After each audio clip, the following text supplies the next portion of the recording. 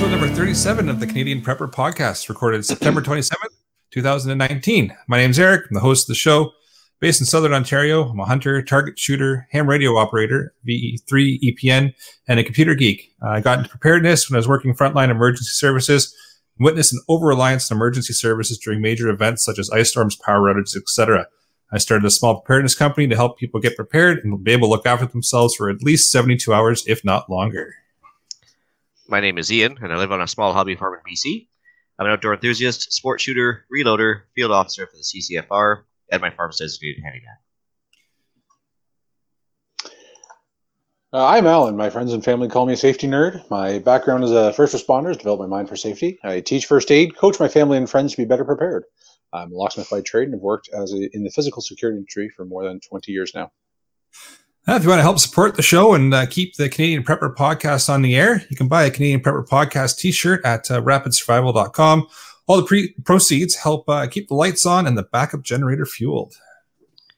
If you're enjoying the show, please take a few minutes and like us on Facebook at facebook.com/Canadian Prepper Podcast and submit a review on iTunes. I heard there's a few new ones.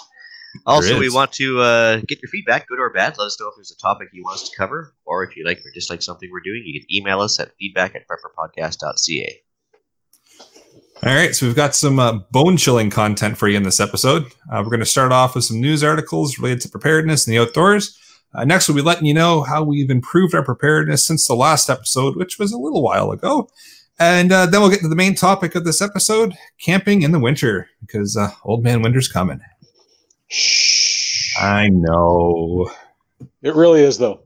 I found an article. This is going back a couple of weeks now. This is going to be from our last episode, but the last episode didn't happen.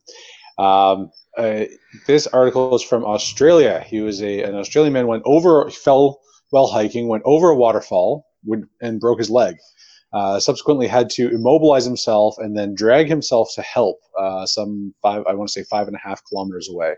Nobody knew where he was. Nobody knew he was going to be missing for a few days. He had no means of contacting anybody. And he lost his phone in the fall. So he was, it was 2 days before he was finally found by rescuers. Probably a few takeaways from that one. Just one or two. Yeah, we could spend an entire episode just dissecting that one event. Maybe we'll have to do that. I think we will at some point. Yep. Well, it's actually kind of funny because the second news story I had there, a man got dragged from his tent and eaten by a grizzly, which is kind of related to the waterfall one, and the fact that, unlike the waterfall guy, this guy actually had a personal location transmitter. So the good news is they found his carcass right away. Bad news is he got eaten by a grizzly. So. But yeah, he was able to hit the emergency beacon and just sent out a distress call. It's just he didn't have anything to defend himself with, so he was half prepared, I would say. When seconds count, the police are only hours away. In that case, they're literally hours away. So he went halfway on preparedness. Never go halfway. No. Yeah. Was he expecting the bear to go, "Oh shoot, somebody's coming! I better leave now"? Those satellite beacon has been activated. I don't know, man. But yeah. Anyway, so that was in the show notes as well. But the other one for the tinfoil hat crowd, I love this one. It's just like the beginning of Stephen King's book, The Stand. So they had a bioweapons lab explode in Russia, and they finally confirmed it after about 2 weeks after everybody knew it had happened. And a weapons lab storing Ebola, anthrax, and the original Black Plague got released. Oh. And so if we see a bunch of sudden sicknesses spreading across Eastern Europe, I guess we know what happened. Yeah, that's not good news at all. That's how zombies happen, man. Yeah. Oh, yeah. That's pretty cool stuff. Anyway, that's all I had for that. Tinfoil hats out. Yeah. No. Yep. I've got Stock one. up on your N95 masks, everybody. Yes, absolutely. Those are going to help. Yeah. Best place to buy those, rapidsurvival.com. Look at that. Thanks for the plug. Appreciate it. That's what we're here for. So I've got one article here from the Calgary Herald, and it's warning of a significant snowstorm expected to slam southern Alberta this weekend. So I figured that was a little appropriate given the topic we're talking about today. And that is posted as of September the 27th, 2019. So it is as of today. So they're expecting that this weekend, and they're expecting Wind gusts of about 50 kilometers an hour, and they're looking at as much as 60 centimeters of snow. So that's a little If crazy. you're going to get a first snowfall of the year, I suppose you might as well make it a big one. Go big or go home, I suppose. It is despite the stereotype, it is actually unseasonably early for Alberta to get snow. So, at least southern Alberta. So that is going to be huge for those guys. Yeah. So if you're out that way, start getting your prep sorted out. The best time to start prepping is yesterday. The second best time is today. You got it. I'm going to get that tattooed on me somewhere. Make it somewhere appropriate and you can show us. Or inappropriate. Maybe we get some more ratings. There we go. I'm just going to go back to your rooster, there, Ian. That's right. We just get a paywall for all the all the racy stuff. Yeah, so coming soon. You can these episodes. Let's move into what we've done lately for our preps. And what we've done lately. Go for it. I'll take this one. What we've done lately for preps is brought to you by Get Out Stay Out Canada. They're the creators of the Get Out Stay Out Campfire Grill, and they can be found at getoutstayout.ca. Well, you guys caught me flat-footed this week. I pretty much did nothing for preparedness, but I've been away pretty much the whole time for work. Just got back last night. I think you guys have been pretty busy as well, but yeah, I guess that's part of the reason we've been delayed so much, right? Pretty much, yeah. Yeah. During one of my little 36-hour stretches off, we managed to get that livestock auction out of the way that I mentioned last episode, where the girls were going to send in their chickens. And surprisingly, I was blown away. The one of the girls got $180 for a total of 3 chickens. Oh. So that seems like a lot of money. Is that a lot of money? I'm not in the livestock world. Normally, if you can't give away roosters online, like you could actually literally feed yourself forever on the island here if you were willing to go pick up people's unwanted roosters. And so the 3 chickens that we have were as a rooster and 2 females called Urban Trio. And the females were in lay, and normally you get for a hen that's in lay, they've actually started to lay eggs, you might get $20-$30 for one. So yeah, about triple the going rate. So, but supposedly these people wanted them they wanted them for almost like not emotional support chickens almost, because they wanted to have chickens that were not afraid to be petted and stuff.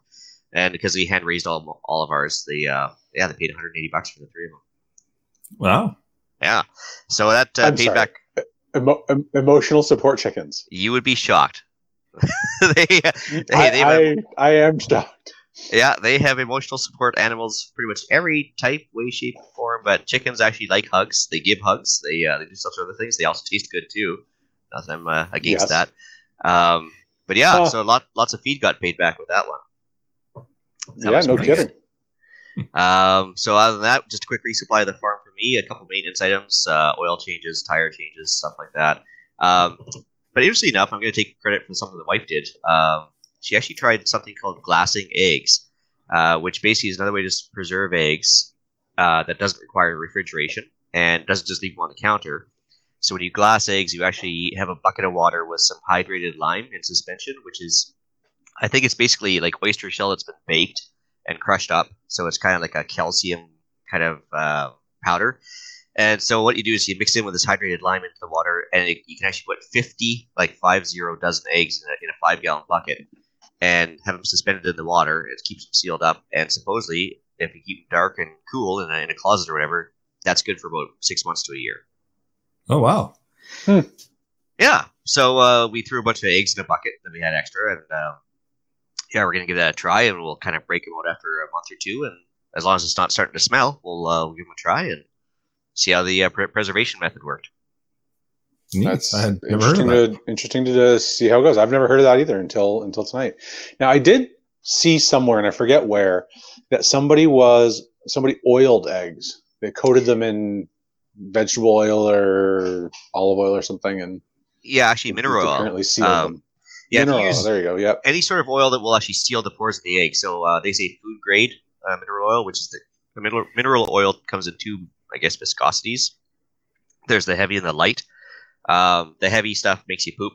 I think the light stuff is more what you're after. And so you cover it with just I think coating without taking off what they call the bloom of the egg. So you don't wash them. You just cover them with oil, and they're good for 6 weeks to 3 months on your countertop. Wow, Interesting.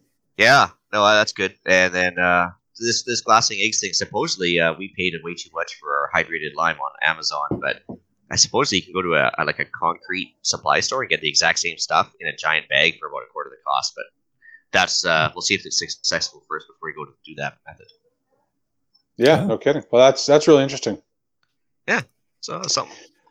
Yeah, that's pretty cool. I'm interested in the results. Yeah.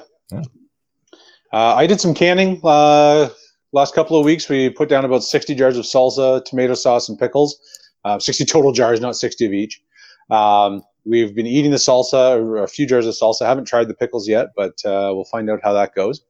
On a bit of a kick with my car, I've put off some maintenance things. I fixed the muffler, replaced the battery. I got brakes and rear hubs coming, and looking at putting a block heater in for the winter. So out there to all the people in podcast land, let me know if a shade tree mechanic, excuse me, like myself, can do that. I'm trying to learn how to do everything myself, so I'd like to figure it out, but I've never installed a block heater before. So is that something I can do, or should I hire a pro? Can I screw it up? Can I screw up my car by trying? So, well, actually, let me know, guys. I can give you the answer right now if you want. Sure. Yeah. So it's funny because like when I lived in Southern Ontario, same thing. The car didn't come with a block heater, and coming from Alberta, I was shocked. I was like, "What do you mean no block heater?" And yeah, it is mildly warmer in certain spots than Alberta, but still something that just makes it easier on your vehicle to start and warm up, and you get that oil warmer faster, right? So there is actually a little circular cutout in every engine out there. It's called a frost plug, and basically, as long as you drain your radiator first, get all the fluid out, you can knock out the frost plug with basically a screwdriver and a hammer. Make sure that you have a spare plug from Canadian Tire that's the right size and everything ahead of time in case there's a screw up. And you basically take that out. You basically put your block heater in, and usually it plugs into space or threads in, depending on the vehicle, and then just run a cord to your battery and or electrical cord up near your battery so you can plug it in. That's good to go. Yep. Cool. Well, look at that. What I'd really like is to have a block heater, because they're block heaters that are battery wraps as well, right? That keep the battery from getting too cold. Well, that's a battery blanket. Also, battery blanket, yeah. And I would also like something that actually keeps the interior warm so that it doesn't, my car, so the windshield doesn't frost. That's my next. I don't know if such a thing exists, or if I could just put a little space, like a little micro heater in there, and just run it off the battery or something. But the step down transformer and. Yeah, the little buddy heater would drain your battery pretty much overnight, but you can do like a battery blanket. They're available at Canadian Tire for like $13, and they're awesome too because you get the higher cranking amps out of it if you keep the battery warmer, right? And then also the little buddy heater, you're gonna have to use an outside power supply because they'll drain your battery in about an hour and a half. So, but they do work great, but there is a fire hazard associated unless you get like the super duper tip over safe ones and everything else. Well, yeah, I'd obviously have to do it in a way that keeps it safe, but I'd love to just keep that, even just at like 1 degree, just so that there's no frost on the windshield. Yeah, my thing is that when the pager goes off in the middle of winter, then I don't want to have to be like scraping the windshield before I can go run a call. But I also don't want to be doing the Ace Ventura thing out the window because my windshield's covered, right? Yeah. Well, you won't be catching any bugs. I'm looking for a solution to that. Yeah, you wouldn't get any bugs. So once again, out there to the podcast land, if there's a solution there, let me know what it is, and I want to give it a try so that my car's toasty warm sitting in my driveway when I get in it at 3 o'clock in the morning when I'm half asleep. Yeah, and most of them come with thermostats too. If you get a small little block heater, like the Little Buddy brand or whatever, they usually have some sort of a thermostat. It might not be based on temperature, but just a setting. You can work it out. Oh, that's Oh, still there? Or even if you just had a timer, ran it for 10 minutes every hour or something. Yeah, I don't know. We'll figure that out. But that's gonna be another thing. A couple of weeks ago, we practiced an escape drill with the kids from the house, which was mostly just getting out the back window onto the roof. From there, it's about a 6 or 7 foot drop to the deck. But I'm confident that if the house were on fire, then we could do that without much trouble. 6 or 7 feet's really not that far a drop. So practice doing that. Everybody can get out on the roof. So there's that. Awesome. Hopefully we never have to do that for real. Fingers crossed. For me, I have been on the road the last 2 weeks. So haven't really been home to do much. Have implemented the typical walk around the hotel that I'm staying at that particular evening and mapped out a few different exits in each hotel, which I've made a habit now since I can't remember what episode number that was that we started talking about that. It was a little while ago now, but yeah. So that is now part of my my habit. Every time we end up in a new hotel, I will map it out and try and find all the different little ways in and out. So I did that for the various number of hotels I've been in the last 2 weeks, and that's been pretty much it for me. So I guess Andrew pretty much ruined us both for relaxing right away when we get to hotel, huh? Yeah, there's no relaxing now. I'm the weird guy walking around and everyone looking at you like, where are you going? Don't worry about me. Just over here. It's over here. Just and now I'm over here. And now I'm over here. And now I'm at the bar. All right, let's move into the main topic. All right, so first off, I have to quote my daughter here. I was talking. She was asking me what I'm doing tonight for a topic, and I told her, and she goes, "Winter camping, Dad? Like, seriously, who does that?" It's all fun. the cool people. Yeah, old people that are super cool stuff. I don't know. Masochists. Cool, winter. Yeah. Who doesn't do that is the better question. Yeah. Come on. Yeah, get with the program. So I guess my 2 cents on that question right off the bat would be like, well, we can't all bug out in 30-degree Georgia summer heat like The Walking Dead. So wait a minute, what? Yeah, in Canada, I think better than 50% chance you're probably going to be, leaving your house in an emergency in less than ideal weather. So it's usually the way it goes. Yeah. Winter also presents a higher risk of hazard, right? You're less likely to be able to get home, right? If you get caught in a snowstorm, you're burning fuel. You've got heating season, so you're more likely to have a fire in your house and be displaced. Yep. There's so many,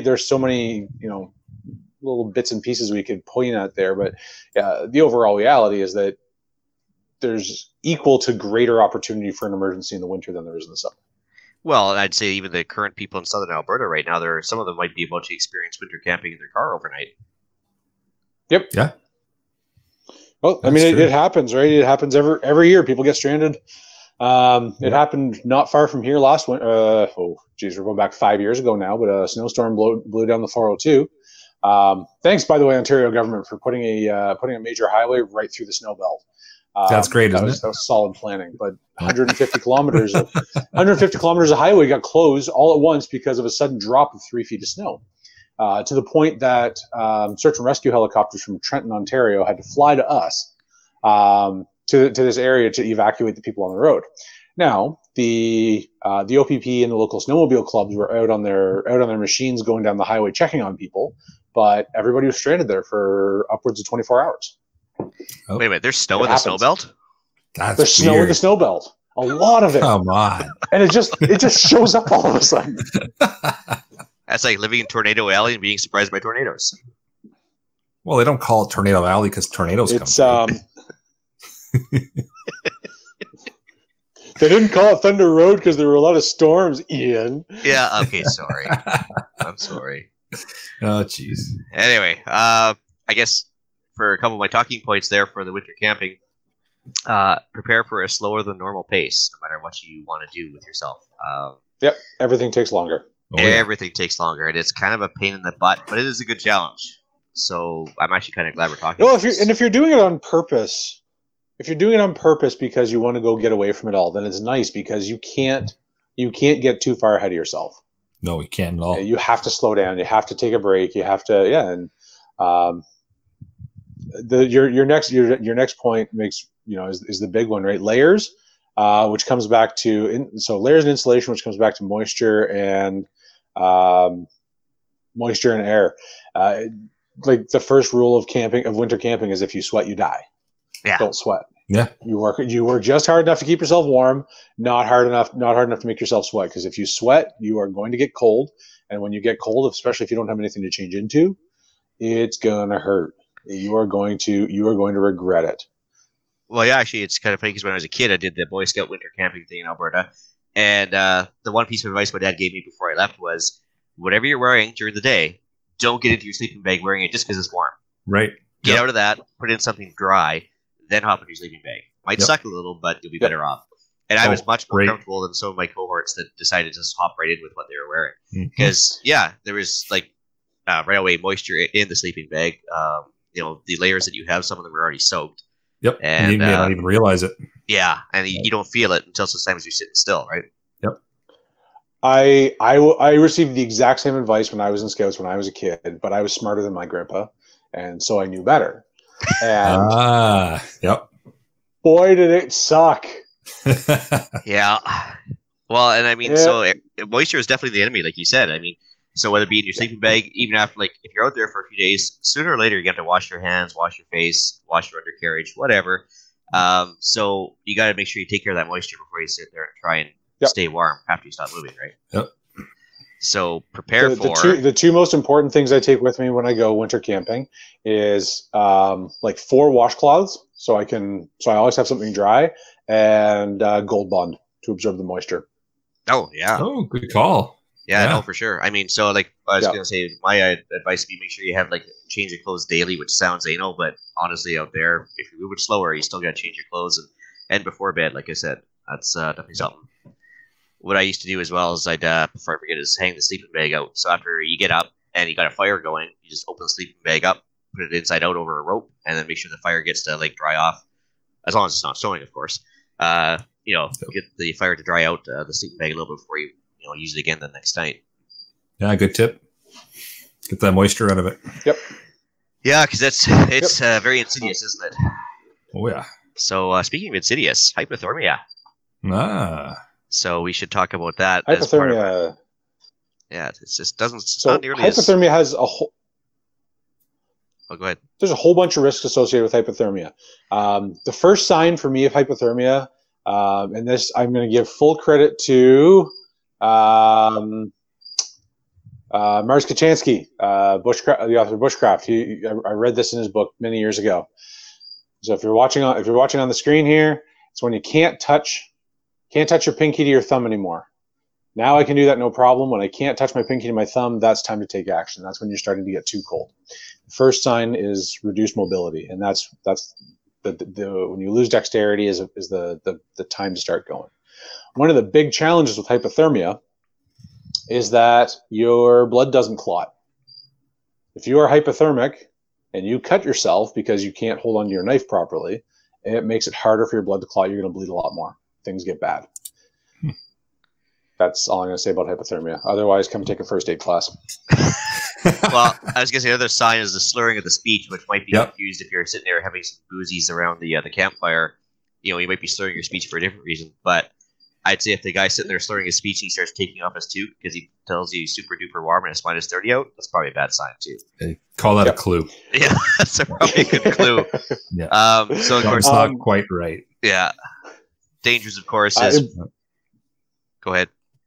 I was going to say avoid alcohol when it's cold out, because when you are impaired, it makes it harder for you to regulate your body temperature. It makes it harder to understand when you're cold, when you're hot, and so you're more likely to sweat, which then makes you more likely to be cold later. It also makes it harder for you to understand that your body is actually going into shock. So. Well, your belly might feel warm for a couple of minutes, but in reality, it actually opens up your pores and makes you lose heat faster too. Yep. So the warm belly is not a good sign. And if you sweat, you die. Yeah. So dangers, of course, we just mentioned the dying part, but also the fact is that you're unable to communicate. You might just go comatose and die for no reason. So a couple of cures for that: skin on skin contact, not as dirty as it sounds, but not unless you make it that way. Yeah, exactly. Depends on who you're camping with, I suppose.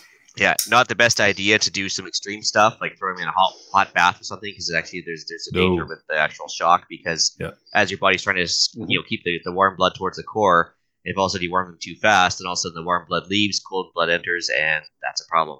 Yep. So slow, gradual reheating, heating pads, body heat, whatever have you, but just get them back in front of a fire and don't let them be stupid. Yeah, slow and steady.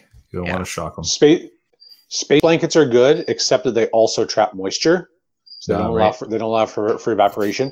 I think we talked about this with when Gavin was on, when we were talking about stop the bleed and major hemorrhage. Throw a few hand warmers in that mix. and you're in good shape. Yeah, those things are awesome. So adding heat is important as well as preventing heat loss. Yeah. So the two, you want to stop the heat loss and then add heat, make it easier for your body to warm up. Warm drinks are good. Caffeine is less good. I've long been told and tend to believe that hot chocolate is the ultimate hypothermia fuel. It adds calories so your body can generate heat better, and it is warm so it reduces the heat loss. And it's delicious. Well, there's that too. Leave the Baileys. I would say avoid the marshmallows. Yeah. Yeah. So speaking of trying to stay warm and heating its up stuff, the fuel requirements for winter camping, I'd say you could definitely be burning more wood and more propane as required, right? Oh, yep, absolutely. Absolutely. And keep your fire going. It's a whole lot easier to keep a fire going than it is to restart one. Yep. Yeah, that being said, I mean, to keep a fire going all day requires a heck of a lot more wood than you would think. So you're going to have a much higher fuel requirement overall for winter camping. Because even when you're heating up a pot of water, I mean, the ambient air alone is going to be cooling that water pretty quickly too. So you got to make sure you got a high output burner or a good pan or a good pot.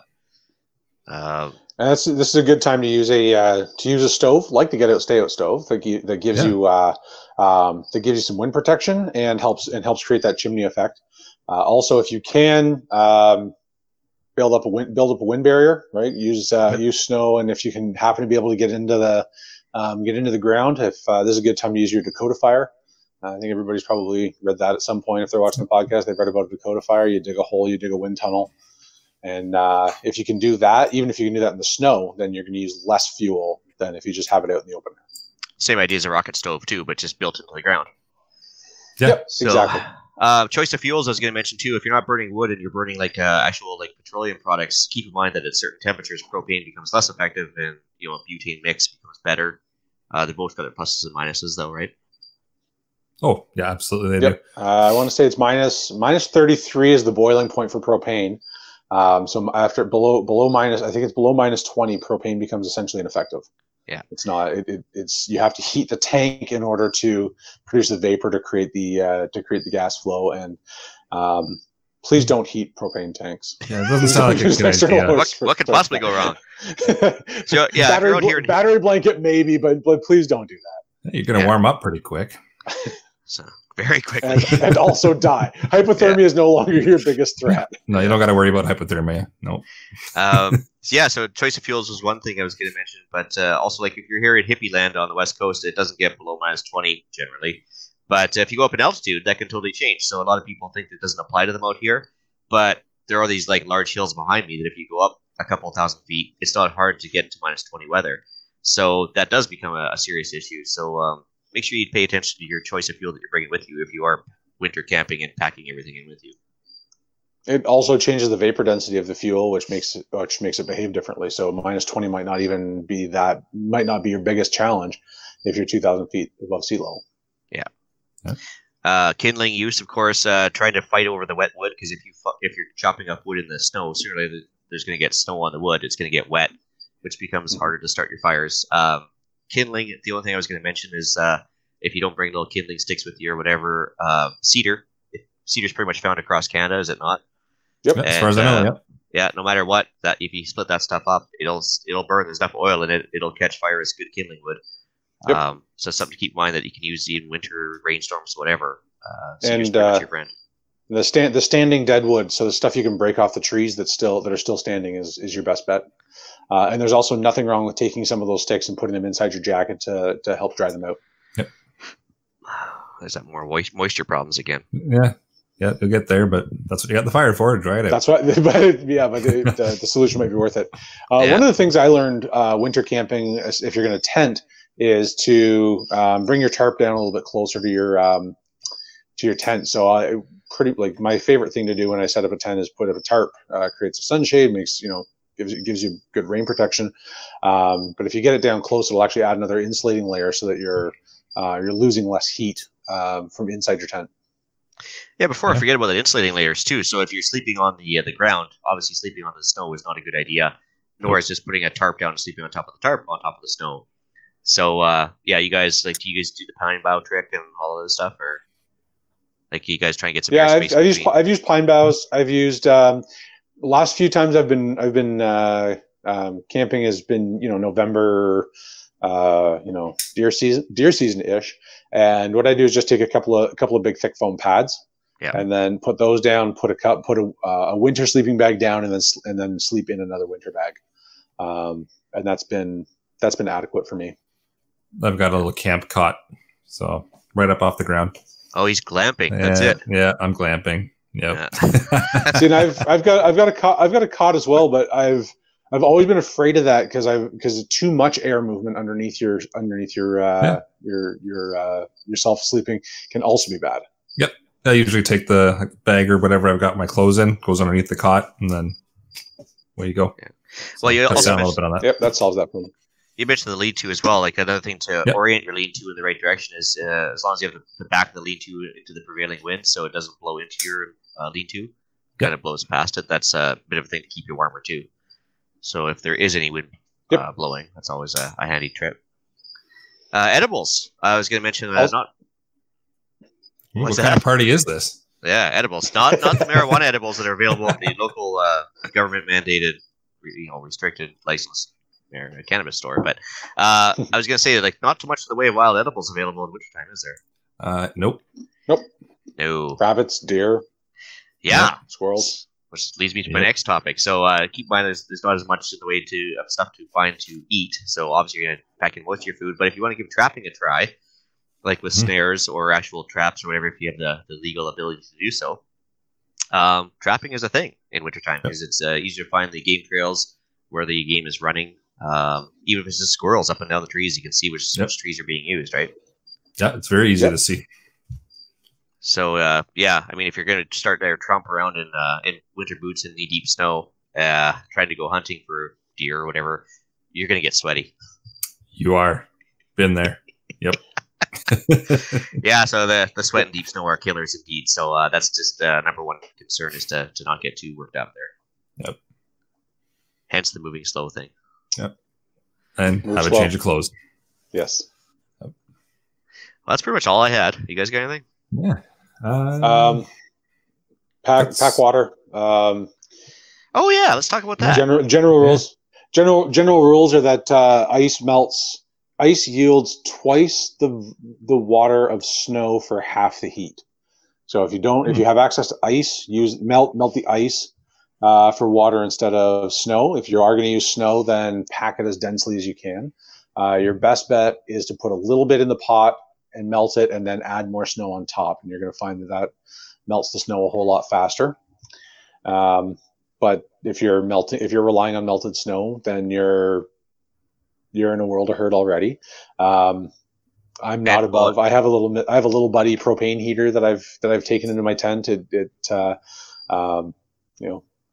keeps me nice and cozy before bed, and then I will be the first one to admit that I've lit it half an hour before I'm going to get up in the morning. Wake up, light my little heater, and let it warm the air for 20 minutes, half an hour before I get out of the bag, and that makes things a whole lot more pleasant. Well, that's the catalytic heater that's pretty much safe for indoor use as long as you have an air source, right? As long as you've got an air source, yep. It's they say you can't use it inside, but within a tent, it's not airtight enough that that's going to be an issue, and it's not like I'm running it all night or anything. And before you guys beat me to it, number one piece of advice: don't eat yellow snow. Never eat yellow snow. There it is. Actually, so snow. 1 centimeter of snow is equal to 1 millimeter of rain. So again, if you're going to start melting snow, you need a lot. So, like Alan's advice is pretty sound, I think, on that. Yep. But so if you're near a lake, of course, use the top layers. Avoid the dirty stuff. Yep. Yeah. And the but if you can use water, like if you can warm up running water, it's just going to use less heat than trying to melt snow. Yeah. But of course, like everything, if you get your hands wet, get them dry as quick as you can, because man, does it ever suck trying to run tools with wet, cold hands. Things just stop working quickly. Don't put them back in your gloves. No. Don't put them back in your gloves. Your armpits and your groin are the warmest spots in your body. Yep. I've been caught standing with my hands tucked under my armpits many times. Just Warm up quick though. Just keeping them warm. Yep, absolutely. All right, maybe That's about all I have. Multiple light layers is better than big thick layers. Yep. Yeah, and actually, Costco has a nice little merino wool base layer, cheaper than pretty much anywhere else. I think it's $16 for a nice little base layer. Yeah. And I saw that. I was in Costco yesterday, and I was thinking actually I'm gonna be in town on the weekend. I might stop in and grab a set and do a review because all my base layers are the old waffle type, and you know what? They keep me warm, but it's it's not good at wicking moisture. So, I guess one more thing. Wool will retain something like 85% of its moisture of its insulating ability when it gets wet. It's one of the best things out there for all the synthetic downs and polyester, blah blah blah blah blah. Wool is still the best for retaining heat when it's wet, especially your socks. Get the real wool socks. And the merino wool is not itchy, despite what the legend is about wool. So that's why I mentioned the Costco stuff, because if it's merino, its chances are it's not going to be that bad. So I picked up instead of long johns. I'm going to grab the shirt, I think, next week too, and give it a try for hunting. I'm off to Costco tomorrow now. Yep, I'm going. I think I'm going Sunday now. Nice, cool. Well, I've got a quick little review here. The Get Out Stay Out grill. They donated one for me to try out on not winter camping, but I figured it's still an appropriate episode to talk about it on, because we did go out pretty much to the middle of nowhere. And where did everybody go? I did that. Oh, you did that. I was going to say you could show the grill for everybody. Oh, gotcha. All right. Well, let's do that then. So I thought I lost everybody. This is it.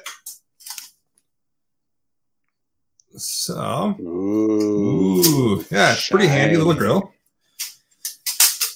and it folds out. So you got a little top layer as well. So you got two spots you can cook on, which is nice. And it's nice, folds down nice and small. This is the small version of the grill. They got a larger one as well, but it's well made, nice and thick, and the idea is you just take it and put it over top of your fire, and you can cook away with it. So worked out quite well. I brought the large on the weight. What was that, sorry? How much does it weigh, do you figure? It's a couple pounds. Yeah, it's not terrible, but it's made of it's good quality. Like, it's good heavy. It's not flimsy at all. It's once it's set up, it's good and sturdy. It made it through our backcountry trip, no problem. Didn't break or anything, and we're pretty hard on gear when we go out, so that's good. Cool. And so I set it up, and there was about six or seven of us out in the trip. So like I said, we were literally out in the middle of nowhere. It's a couple hours on the trails to get to where we go, and I threw it up on the campfire there, and just made some burgers on not this one. This is the one we're giving away later, but the one they sent me to test out, and threw some burgers on it, and they came out perfect. So it was good. We were able to get the burgers going on the fire there. Everybody was fed, and cleaned up nice too. Easy, nothing to it. Just paper towel and a little bit of dish soap, and back to as if it was new. I do swear this is not the one that I brought out with us though. But yeah, it's a good grill, nice quality. Like I said, it took a beating because we're hard on the gear, but it worked great, and I'll be taking it with me on our next camping trip for sure. Cool. Yeah, and they've got like I said, they've got the two sizes. This one here I showed in the camera is a smaller one, so it'd be a lot easier to bring with you if you say you don't have a vehicle or you're doing a lot more walking versus the larger one. You're going to want some mode of transportation for the larger one, but the smaller one, you can some weight to it, but you can certainly throw it in a backpack if you have to and bring it with you. Oh, did we lose Alan? He's still there? He's a spinning wheel. Oh, well. I guess move on to the podcast challenge, I guess. Yeah, he's gone.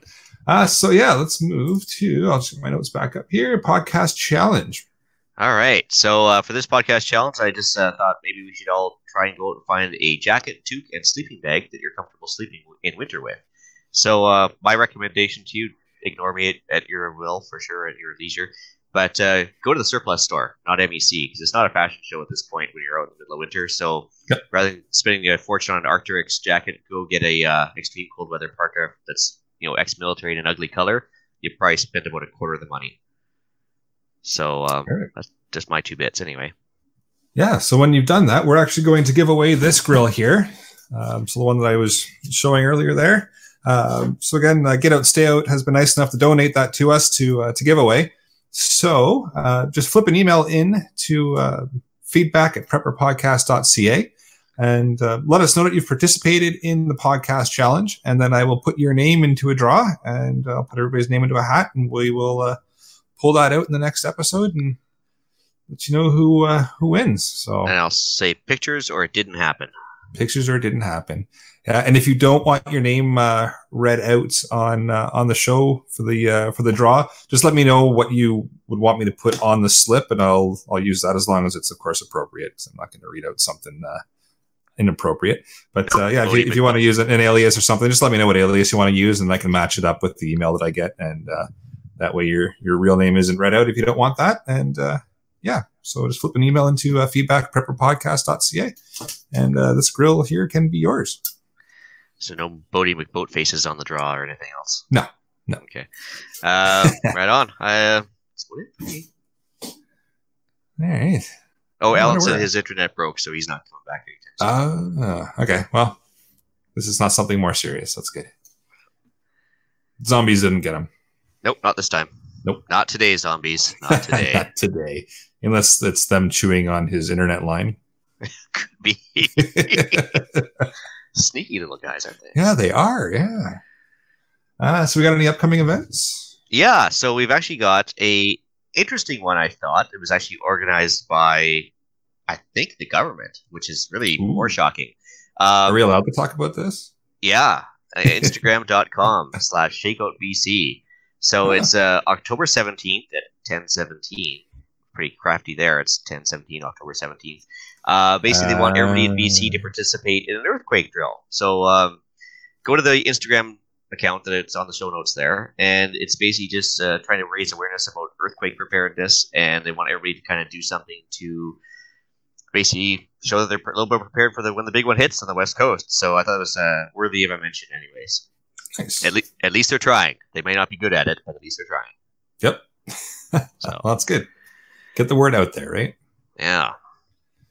And how about shout-outs? Well, just isn't the same with Alan, so I'll give him a quick shout-out. We miss him already. Yeah.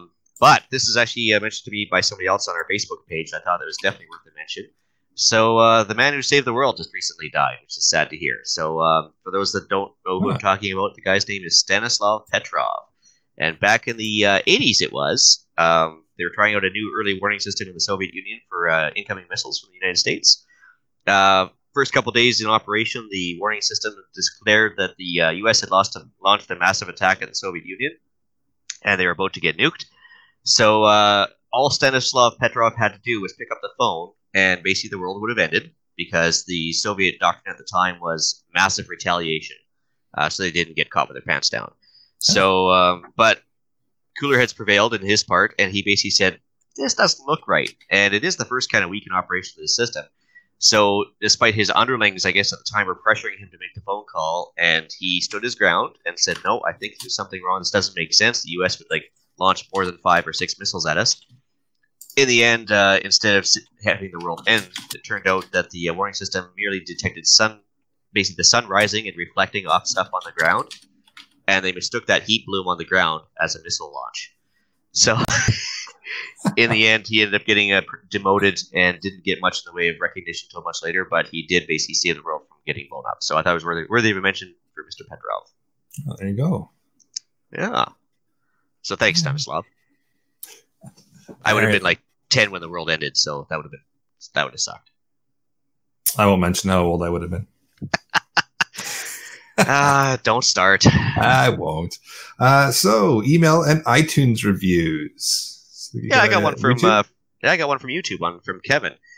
He actually helped us out. Actually, it made me a little more aware of something. So he mentioned that no canning jars are made in Canada. I thought the Bernardins were, but I was actually mistaken. I was less right.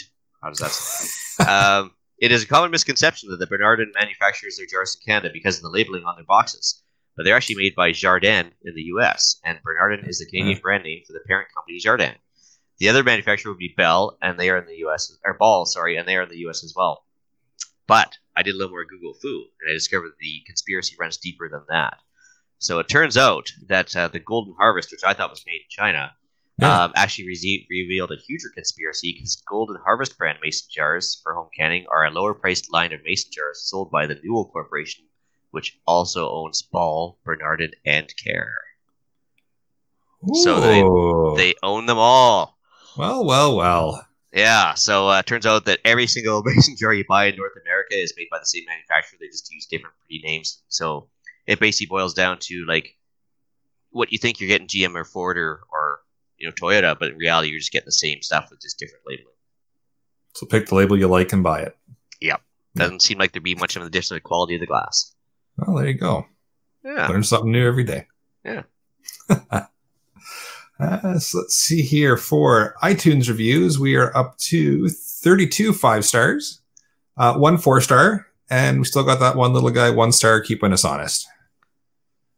And we've got a review here as well, a new one from September 13th. It says, extremely informative panelists are clearly geniuses, and man, that guy Ian is seriously handsome. Behold the awesomeness of the Prepper Podcast. Man, it sounds like an extremely clever guy. It does sound like an extremely clever guy. I think it might even be a panelist. I did not submit a review. Anyway, you said you wanted a review, so I just thought I'd help you out. Appreciate it. Man, no worries. And it was a 5-star too. That was very, it was very nice of you. No worries. I'd almost expect a 1-star. Well, just to get me riled up again. If I was doing a solo show, maybe it'd be a 1-star. But gotcha. Well, we'll take the 5-star review. Look at that. We're starting to try to bump up our own stats. What else we got here? Email-wise, the inbox is empty. But it is what it is. We're starting to get spam, so at least people are picking up on the email address. Well, and the good news is, if one person sends in something for the winter camping challenge, I guess they're going to win. Yeah. There you go. Yeah. Can I try for this one too? Well, you can use your alter ego that you use for your your review there. Yeah. Let's get another Gmail address. Figure it out. There you go. Yeah. All right. So I think with that, I'll bring episode number 37 of the Canadian Prepper Podcast to an end.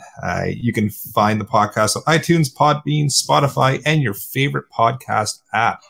Please help us out. Take a few minutes, submit a review. It helps other people find us, and you can find us at prepperpodcast.ca and, of course, on Facebook.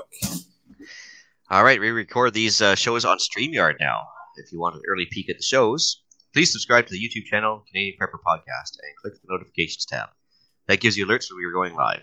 You can contact Alan directly at Instagram at BPSWO. Now, for myself, you can reach me directly by emailing me at theislandretreat@gmail.com. You can also find me at Canadian Patriot Podcast, also available on iTunes and YouTube. There you can find us discussing more government waste, squirreling off on the odd firearms-related banter, and exposing the daily loss of freedoms we're facing, especially lately during election time. And they're back. They're back on the air now. Well, they did one. They did 2 episodes without me here recently because they kind of had to change around their schedule a bit. But I think they're back regularly on Monday, starting this Monday. And our download rate is still higher.